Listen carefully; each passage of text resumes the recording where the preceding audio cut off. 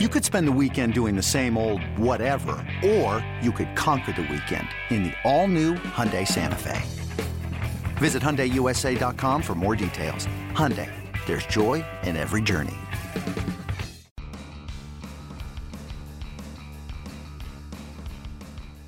You're listening to MLB.com Extras, brought to you by MLB.tv. It's baseball everywhere. It is a mere 6 days until Christmas. Are you done with your shopping? I know you're not. I'm not. It is Tuesday, December 19th, and we're talking Indians baseball today with Jordan Bastian, our Indians reporter for MLB.com. Jordan, thank you so much for the time. And with the Christmas holiday drawing ever closer, we'll have a little bit of fun at the end of the podcast with some Christmas-themed questions. But before that, we'll get to the news of the day. And, of course, Carlos Santana is going to be making sweet music elsewhere in 2018. He is no longer a Cleveland Indian as he is off to the Philadelphia Phillies. So, Jordan, that begs the question, what is the plan now for the Indians to fill that hole at first base with Carlos gone? Well, when we were at the winter meetings and we had a chance to talk to Terry Francona, we posed that question. Do you have the guys internally to handle first base if Santana moved on and signed elsewhere? And this was a few days before the news broke that Santana had reached that agreement with Philadelphia. And what Francona said is, yeah, technically they have the guys. Edwin Encarnacion could play first. Lonnie Chisenhall could play first. There's been rumblings about possibly trying Michael Brantley there. So they have the guys that could do it. Yandy Diaz is another guy, depending on how the rest of the defense aligns. They could run him over there in spring and see what they have. But what Francona quickly added was, but I think we would probably want to go out and sign somebody, is what he said. So, right now there's still a lot of free agent first basemen out there. I don't think the Indians are going to be, if they weren't in the market for Santana, certainly don't look like a team that's going to be in the market for Hosmer. But there's some of those second-tier guys that are at least interesting and present different types of scenarios. One guy they've been linked to is Logan Morrison, who's coming off a career year. And, when they look at a guy like that, you have to balance, was last year what he is, or do you put more stock in the career track record? What they had in Santana was consistency over the last 7 years. They knew what they were going to get year in and year out, and he developed into a Gold Glove caliber defender at the position as well. So it's a big loss, but I think they're going to continue to search for ways to kind of upgrade that spot, or at least upgrade the offense in some way, and then that would in turn potentially have a domino effect and lead one of the internal guys to be at first base. Yeah, no shortage of options out there in the free agent market for first base with Santana gone. You mentioned, Hosmer, maybe they kick the tires, but, like you said, I think like a lot of people agree, they might go to that second tier of first baseman to kind of fill that hole. And again, as you said, Santana was there for 7 years, and, in the course of 7 years, you're going to see a lot of turnover with any lineup, with any roster. Young guys come up. We see the Ramirez's and the Lindors. You see the free agent signings like the Encarnacions of the world.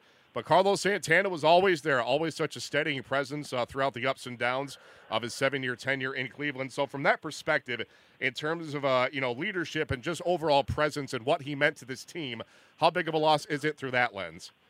Yeah, this was a cornerstone guy, a guy that when they traded for him was coming up as a catcher with the Dodgers, and he broke into the big leagues as a catcher. And when he signed his extension with the Indians several years ago, at the time it was the largest pre-arbitration extension for a catcher in baseball history. I actually think Yan Gomes might have topped that when he signed his deal with the Indians. Then came the experiment at third base. Then came, the move across the diamond to first base. And he put in a lot of work, as I said, to become a very reliable defender there. And he took a lot of pride in his defense. And I think what we saw more recently in the last few years under Terry Francona was Santana kind of, in the past he was, kind of insistent on being in the field and not DHing. And, you'd hear some moaning here and there, several years ago. And then all of a sudden just this switch flipped and he became this ultimate team-first guy. And I don't know if it was because the Indians, were reaching that point of, becoming a serious contender. Obviously, they reached the World Series 2 years ago, won 102 games last year. But Santana as the team reached closer and closer to their World Series goals, became way more open to whatever Terry Francona wanted. If that meant DHing or playing first or moving to left field in the World Series. This guy was all over the place. He played right field in interleague play this last year, and just became very willing to do whatever the team wanted, putting the team first. And I think that became, really respected within the manager's office, and I think around the game as well as he looked for potential suitors. But like I said, he had his ups and downs offensively, but was kind of a consistent guy. He would draw 80, 90 walks a year, hit 20-plus homers a year, switch hits, moves around the diamond. Really valuable guy, and an image that will forever be remembered by Indians fans was the final out of the ALCS in 2016. He caught the ball in foul ground and dropped to his knees and hoisted his arms into the air as the mob then swarmed the field as they celebrated clinching the pennant. He still kept that ball, and it meant a lot to him that moment because he had spent so much of his career coming up through the Indians minor leagues and, reaching the World Series with that team. So he's a guy that the Indians will miss, and the Phillies are getting a good one. Absolutely. And, Jordan, any chance that the Phillies and Indians meet in interleague play in 2018 or no? I don't know off the top of my head, but, if they do meet at any point in the next few years, because he's signed for a multi-year contract, right, there will be a lot of players and a lot of staff that will be very happy to see him and happy for him for this deal he got and the deal he earned. And a huge reception awaiting him if by chance the Phillies do visit Progressive Field. And like I said, a very warm reception awaits Carlos Santana when he steps into the box for the first time as a visiting player. Jordan, let's move on here. The Indians, it's not official yet, but they've agreed to terms with a veteran at Melvin Upton Jr. Give us the terms of that potential deal when it gets inked and what you see for him in terms of a potential fit at the big league level. Yeah, every year they have these guys that could compete for opening day spots, and when you look at the makeup of their outfield, they've got Brantley, Zimmer, and Chisenhall projecting as the starters, potentially Jason Kipnis. All those guys I mentioned are left-handed hitters. So similar to a year ago when they brought in Austin Jackson on a minor league deal that had a spring invite, this feels like almost the same type of idea where it's a right-handed bat, a guy who can play center field or left field, and has a pretty good track record of hitting left-handed pitching. As the Indians sit here today, Brandon Guyer is still recovering from wrist surgery, and he's kind of questionable for opening day. So bringing in a guy like Upton just gives them another option. If he were to make the opening day roster, it'd be $1.5 million plus incentives. And like I said, it's almost an identical situation to Austin Jackson a year ago. And I asked somebody if this meant the door was closed on bringing Austin Jackson back, and they said not necessarily, but it's hard to imagine them stocking up on a bunch of these guys.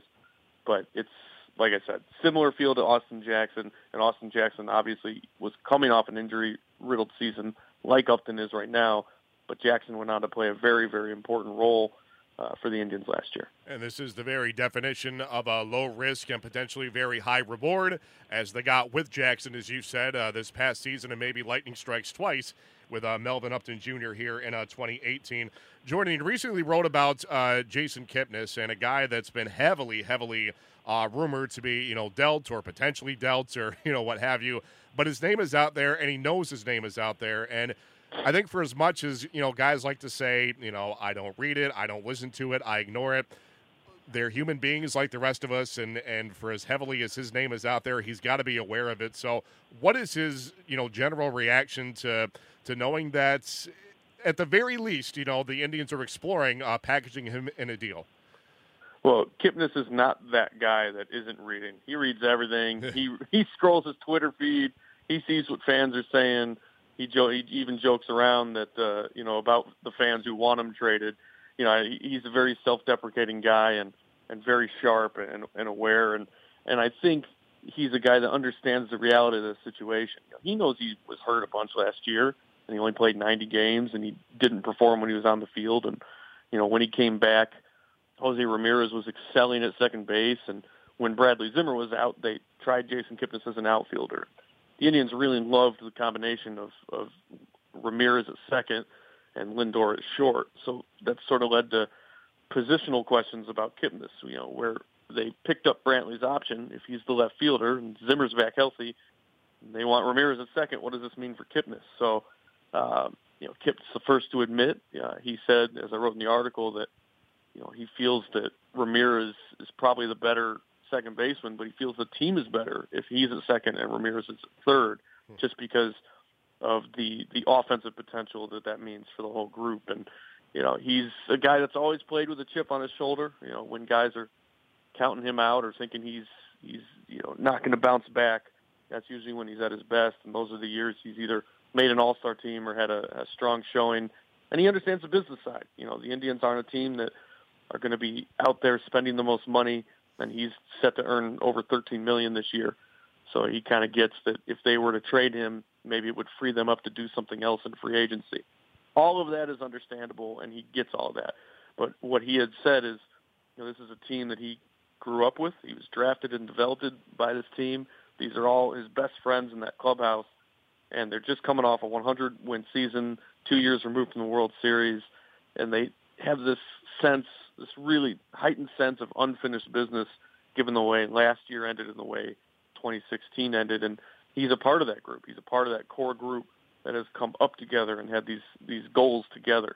And so for those reasons, he's really hoping he's not traded. Yeah, of course. Easy to see why he'd want to remain a part of that core and to, like you said, wrap up some unfinished business here in 2018 with, the World Series appearance and the 100-plus win season in back-to-back years. Maybe 2018 is the year it all comes together for the Tribe. Jordan, a couple of rapid-fire Christmas questions to wrap things up here down the stretch. Who on this Indians team do you feel would make the best department store Santa Claus? Man, well, Santana would have been the good answer. kind of got that stocky build, and he's named Santana. Santana Claus, right? Santana Claus, right? Could have put on the beard. So I don't know. I'm going to go with I'll go with Kipnis or I'll go with Cody Allen. I don't know. They just they both got beards. They're both friendly. They got good senses of humor, and I think they would both be. Those would be good options. I don't know. That's a tough one. Big shoes to fill, though, with Santana in Philly, no question. And Jordan, of course, as we all know from the movie A Christmas Story, all little Ralphie wanted more than anything in the world was his precious Red Ryder BB gun. So for the Indians this offseason, what is their Red Ryder BB gun, if you will? Well, yeah, I mean, we've talked a lot about it. First base. Yep. If they could get somebody to plug in there, it kind of would cause that domino effect for the rest of the roster. But other than that, losing Brian Shaw was a big loss for the bullpen. Tito and Chris Antonetti and some of the other guys have joked that it would take two guys to do what Shaw's done over the last 5 years. So, maybe getting some bullpen depth to stretch out that group that's in place would be on their wish list as well. And Jordan, to wrap up, I don't know if there's an answer for a team that won over 100 games, but I'll throw it out there anyway. Sometimes there's a player and a fan base that needs to kind of kiss and make up after a tough season. So who, if anybody, on this Indians team needs to step under the theoretical mistletoe and start fresh for 2018? I'll go with Corey Kluber. I mean, that doesn't sound like the obvious pick because he's coming off his second Cy Young season, but it was the way it ended. He had that rough October. The reports that something might have been ailing him physically. He didn't pitch as well as everyone thought he was going to in the playoffs, and that contributed. It wasn't the only reason that the Indians had an early exit, but it contributed to it. So I think fans are hoping Corey Kluber can come back and be the same guy in the regular season and keep it going into October. Yeah, one of those rare cases where a guy, enters the season having won a Cy Young Award but still has a chip on his shoulder and something to prove. You don't see that dynamic very often, but that is what Corey Kluber is going to have for that dynamic in 2018, and we'll see how the Klubot responds. Jordan Bastian, great stuff as always. Happy holidays to you and your family, and we'll speak again, I believe, sometime in 2018. So we thank you again for the contributions. In the meantime, Matt Waymeyer signing off for MLB.com Extras, Cleveland Indians.